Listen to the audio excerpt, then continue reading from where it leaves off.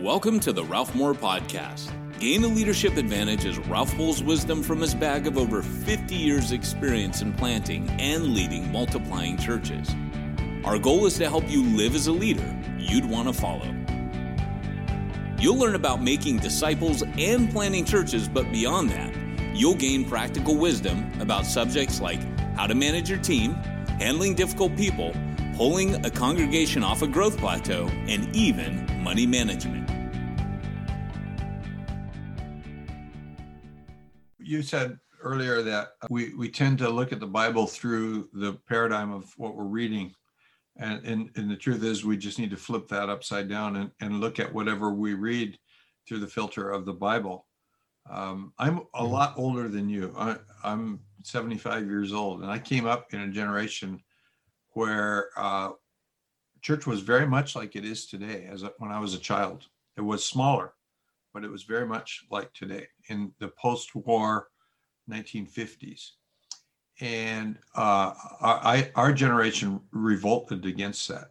And kind of our way of doing things was, we're gonna react by taking it over and doing it better.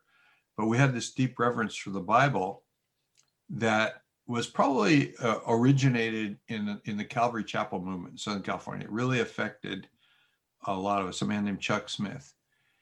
And so there was a kind of a holy skepticism toward what people would write, and we would look at it through Scripture.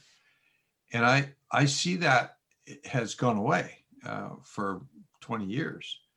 And I'm hearing little, it's like springtime, little buds of green coming out. And what you're saying seems to be one of those. It's exciting.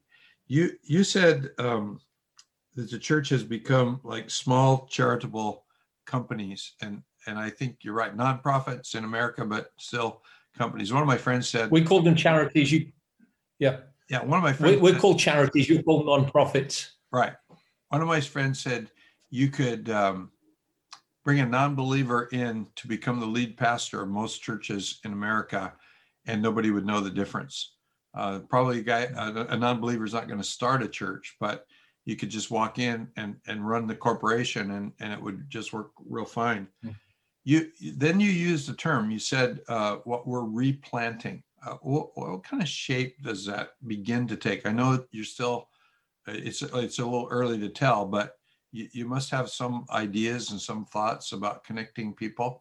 And while we're at it, you said a thing that I think, as a very old man who's known the Lord for 70 years, I discovered, both of us have roots in the Pentecostal church. And to me, in Matthew, when Jesus is hanging out at Matthew's house and gets accused by the Pharisees of hanging out with sinners, there's actually 3 stories in a row in that chapter where people are labeled as sinners and labeled by the religious establishment as sinners.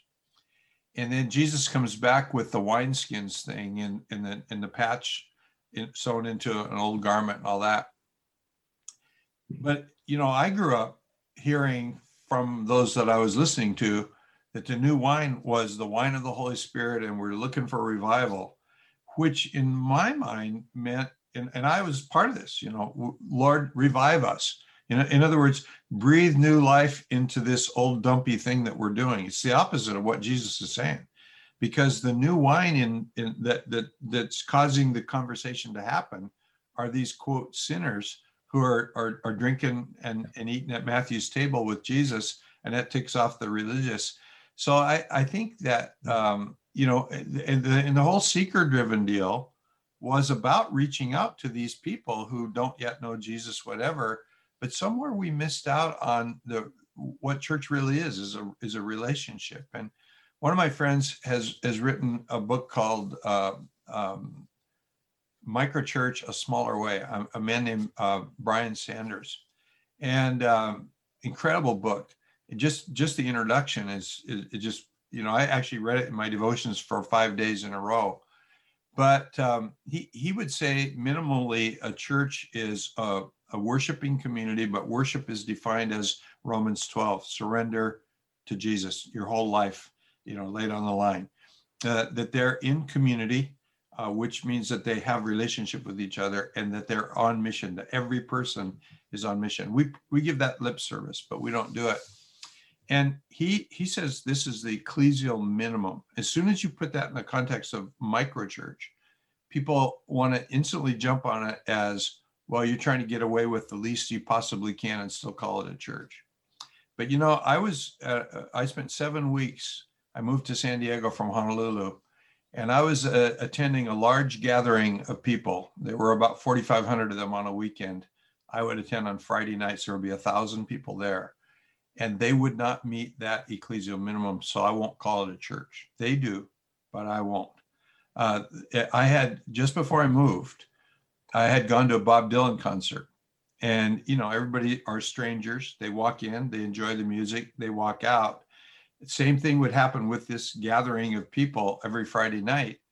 The only difference was that there was no marijuana smell in the air where I was at here in San Diego, and they're all believers, because nobody had any fellowship. So I doubt that 1,000 people are on mission during the week.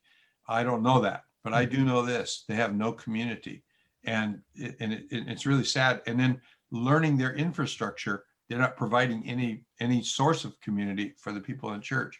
So you're rebuilding, and you're kind of trying to rebuild around new wine. Unpack that for us. Yeah, I'll just make a comment on the Word of God. I think that in this whole season, word and prayer has been huge for us. So myself and my wife have learned to pray together. We've been married 24 years, but we've learned to pray together like we've never prayed before. So we do 24/7 prayer. Everybody signs up for 2-hour slots, however many you want to do in the week. We now do our 5 slots every week together on a morning. That has revolutionized our understanding of what it means to follow Christ, of learning to listen to him together, of being challenged about the way we treat each other, what we're thinking about our neighbors, all by being with him every day together in the place of prayer. And then the word piece, we've found we've had to go back and re-examine the scriptures rather than somebody's textbook. So just cycling through Gospels and Acts and the epistles again and again and again. I'm trying to do it every month, the whole New Testament, Acts separate to that, Psalm separate to that. But it's this like, Lord, open my eyes, help me to see what I've missed in this, and give me fresh eyes to see what you meant, not through the lens of how I was raised in church, but really help me to see it afresh. And so, that's been a radical journey. So what are we replanting? I think what we know is that I felt the Lord saying to us back in April, you're going to let my people grow and you're going to let my people go. And that our structures in the past have not allowed people to grow. I mean, if you'd said that to me 15 months ago, I would say you're wrong. We teach good. We've got good theology. We open up the Bible. We publicly read the Bible. We're very serious about teaching the character of God and the nature of God. A lot of stuff charismatic churches won't do. We make it an intentional. But the way it's all structured is you attend. We make sure it's comfortable. We'll look after your kids, make sure that the sermon's not too long. They've come shorter and shorter over the years, and that it just suits you just right. Then you can leave. None of that is conducive to being a disciple. Being a disciple is massively inconvenient. It messes with your house. It messes with your money. It messes with your timings.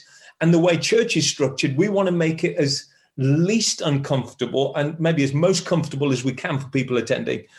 And so that is so different. I read this morning when the phrase was in Luke's gospel, there was a large crowd following Jesus, and Jesus turned around and said, if anybody wants to follow me and doesn't hate their mother and father, and I'm thinking, he sees a large crowd and he's not looking for a way to appease them and grow the crowd.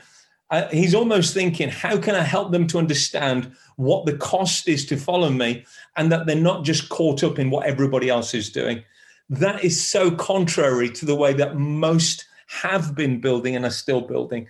So our thinking isn't just switching an old model for a new model. And because of what we're doing, it's been interesting how many church leaders in the UK are asking our opinion. What are you doing? Even denominations saying, would you speak to us about what God is saying? And what they really want to know is how often, who, where, what times. They want a model that they can take. And we just keep kind of hearing the Lord saying, if you do that, you're back with another dead model and it won't work. This has to go to the heart of what it means to follow Christ, that it actually messes up my marriage. It doesn't. It actually strengthens my marriage, but it works into everything. So I think that's the biggest revolution. We see smaller gatherings. I think we're going to use the phrase home church, because 50 years ago, house church was a big thing here, but they had issues with those. We've got a few people in our church who were part of the house church movement in the 80s. And so they're on our leadership team, and talking to them, we're now moving towards a home church model, but it's not really a model. And what we keep hearing the Lord saying, keep the bare minimums at the center and let everything else go, and allow them to behave like startups. Give them the permission to be innovative and creative. I do see us as a family, and I would use the phrase, and I know there's baggage with this, but the baggage is for others in another era, not mine. I would call it an apostolic family, and we're trying to redeem that word back. Yeah. I think apostles are servants, they're fathers, they raise and lift people up. They're not like people who sit on top of an organization. And so what we want to do is really let them go and let them tell us how to reach their communities, what God is saying to them, while supporting them the best that we can as we move forward.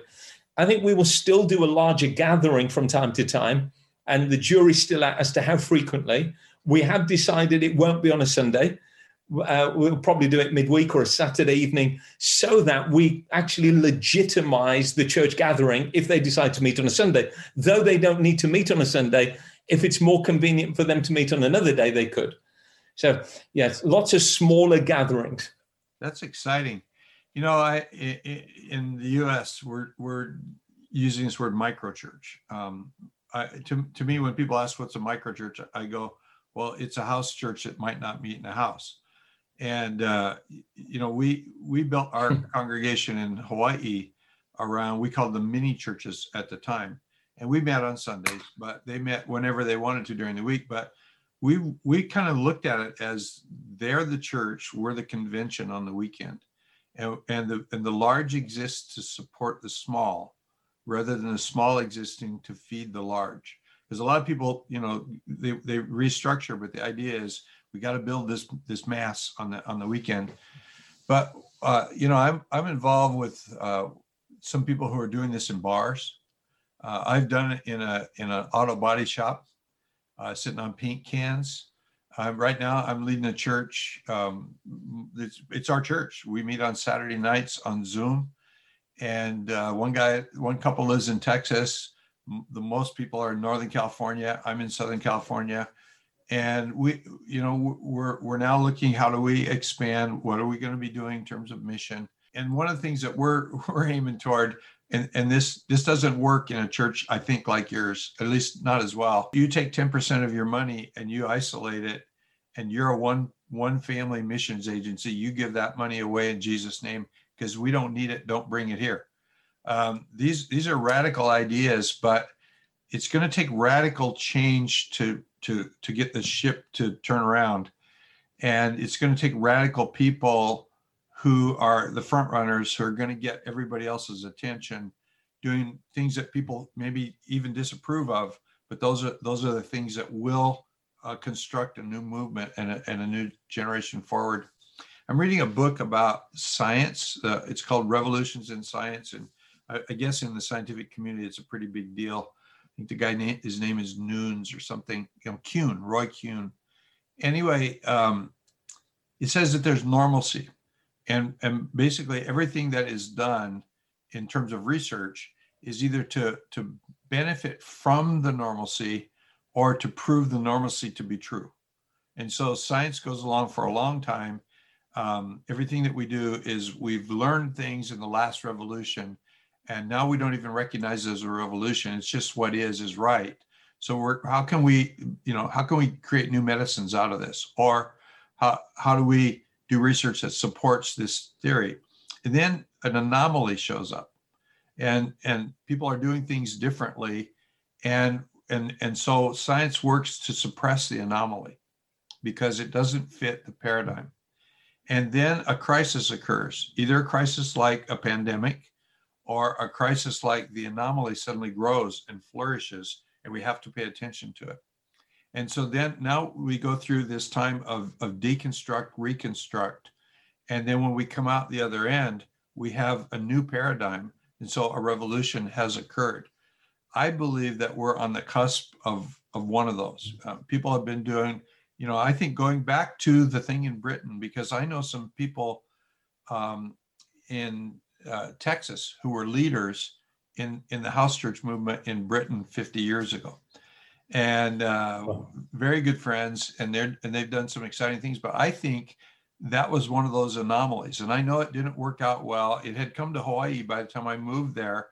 And I could tell you what was wrong with it there. It didn't work well, but it seeded people's thinking. And now that kind of all died down. You mentioned the apostolic thing. In America, we had this, the apostles are at the top of the pyramid deal and all that. But along comes an author named Alan Hirsch and writes a book called The Forgotten Ways and refocuses the main body of the church on Ephesians 4:10-13. Apostles, prophets, pastors, teachers, evangelists. I believe they exist in every congregation, even a small one. Mm-hmm. And so now we have these things coming together, and then we get the crisis, which causes all the anomalies to be able to move forward. And I think, people like you are kind of, somebody used this term, shapeshifters.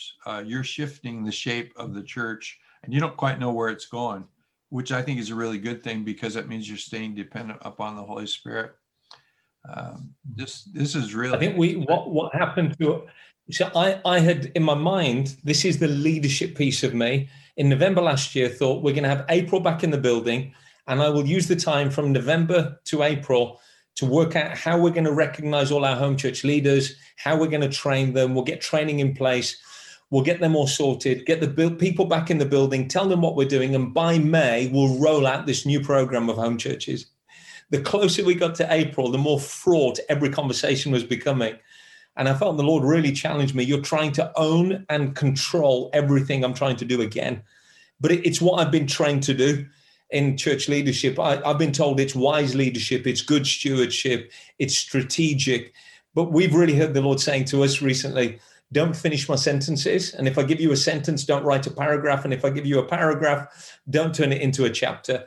I think I've done that for years. And I think the church has done that, thinking it's good stewardship and good leadership.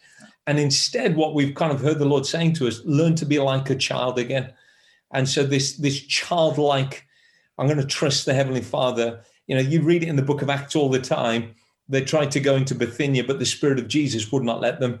And there's a few places they tried to go into in Acts 16, but they couldn't get in. Yeah. And I'll be like, well, if I've sent a missions team and I'm paying their money and you're paying their, food and board, I'll be like, I don't care where you're going, just go and preach the gospel. It'll work anywhere. And yet these people will not do what the Holy Spirit will not give them permission to do. And I think that's a restoration of being childlike. And the church has to learn that childlikeness all over again. That's part of my unlearning and learning, that we only move as far as the Lord lets us, even though others may think we're foolish. So we ended up, instead of launching this big thing in April, saying to our church family, we're on a journey. There's some things that we see clearly. There's other things that we don't yet see. Are you willing to go on the journey with us as we listen to the Lord together, pray together? And actually, there's been a better buy-in for that than there would have been. We're switching and we're doing this. So, yeah. So that leads me to a question. Were there people who didn't decide to go on that journey with you? Yeah, one of our campuses actually really didn't want to, couldn't see it. I mean, theologically, they can understand disciple making, and the campus pastor could understand what we were trying to do. But losing a post or a position is a big thing. And for the church to lose the person that runs around after them, it wasn't a big campus, but I could see they were very much wanting to keep their pastor and keep him looking after them. And he quite enjoyed doing what he was doing. So we actually released them to continue to do what they do rather than force the issue and make them do what we just felt the Lord saying, be gracious and release them to carry on, do what they do. So Yeah, so that's one. I think there are people in the church itself here locally that some left in June or July last year, couldn't understand what we were trying to do, what we were talking about, and just started their own thing. So I dare say there's yet to be more fallout, but we've kept one of the phrases. We've had so many news over the last year that the Lord's been saying, and one of them has been by many or by few. And this sense of it doesn't matter whether there's a few or lots, and the story of Gideon really coming through in that. And that if you obey me, there's great fruitfulness on the other end of it. And I guess for me, the driving factor is one day I'm going to have to stand before Jesus and I have to give an account. And I would rather have had good integrity and done what I knew he was calling me to do than keep the status quo going now and people happy and then be embarrassed on that day. One of our prayers, I think we stole it from somebody else, but it's just, Lord, shock me now, don't shock me then. I would rather be shocked and embarrassed now than on that day when I stand before you. And so living in the light of eternity gives us courage to make the right decisions now. You know, as you brought us to this point, one of the things that I hear you saying is that we release them with grace. You know, we always had a rule that we'll never allow a church split, because if you want to split from us, we're just going to bless you. And then the other thing that you mentioned was that there probably are still some people who are going to leave. I wouldn't think you really have heard the Lord and that there's a revolution going on if there weren't some people leaving, and if you didn't have the grace to allow them to leave freely. You know, I have a friend who says, would you rather be the leader of 1,000 comfortable people, or would you rather be the leader of 100 people who are on mission? And it's obvious I would want to be the leader of 100 people on mission, but I think about this. Would you rather be the leader of 10,000 people with 100 people on mission? Or would you rather be the leader of, and let's be realistic, because not everybody's going to be on mission, of 150 people with 100 people on mission? I would choose the 150 because I don't want 9,000 people who are just getting in the way of the 100. The Gideon. Yeah, very, very good perspective. Yeah, it's much more than just a metaphor. I think Gideon is a huge lesson in the power of the Lord to do amazing things when people are really the right people and committed. Yeah, I won't remember the quote totally, but is it John Wesley who said, give me 100 men who fear nothing but God and hate nothing but sin? This sense that they're on mission, they're sold out. I'll just need 100. We can turn the world upside down. And he did.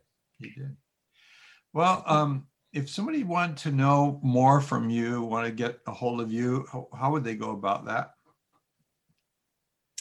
The church is called All Nations. We're also a family of churches across the UK. So All Nations, Wolverhampton, All Nations Movement, Steve Upphal, just the regular searches, they'll find us. I'm on Instagram and stuff. I'm not hot on social media, but if they want to reach out, they're able to. So spell your last name so people will know what we're talking about here. Yeah. So Steve and then Upphal. Upphal. Okay. Yeah. And they can reach me on my own website, which is steveuppal.com. Very good. Well, I wanted to say thanks for taking time to do this. And I think we probably have 2 podcasts in the can here. This is really a rich one. I don't often do 2, but this one is going to for sure be 2. So.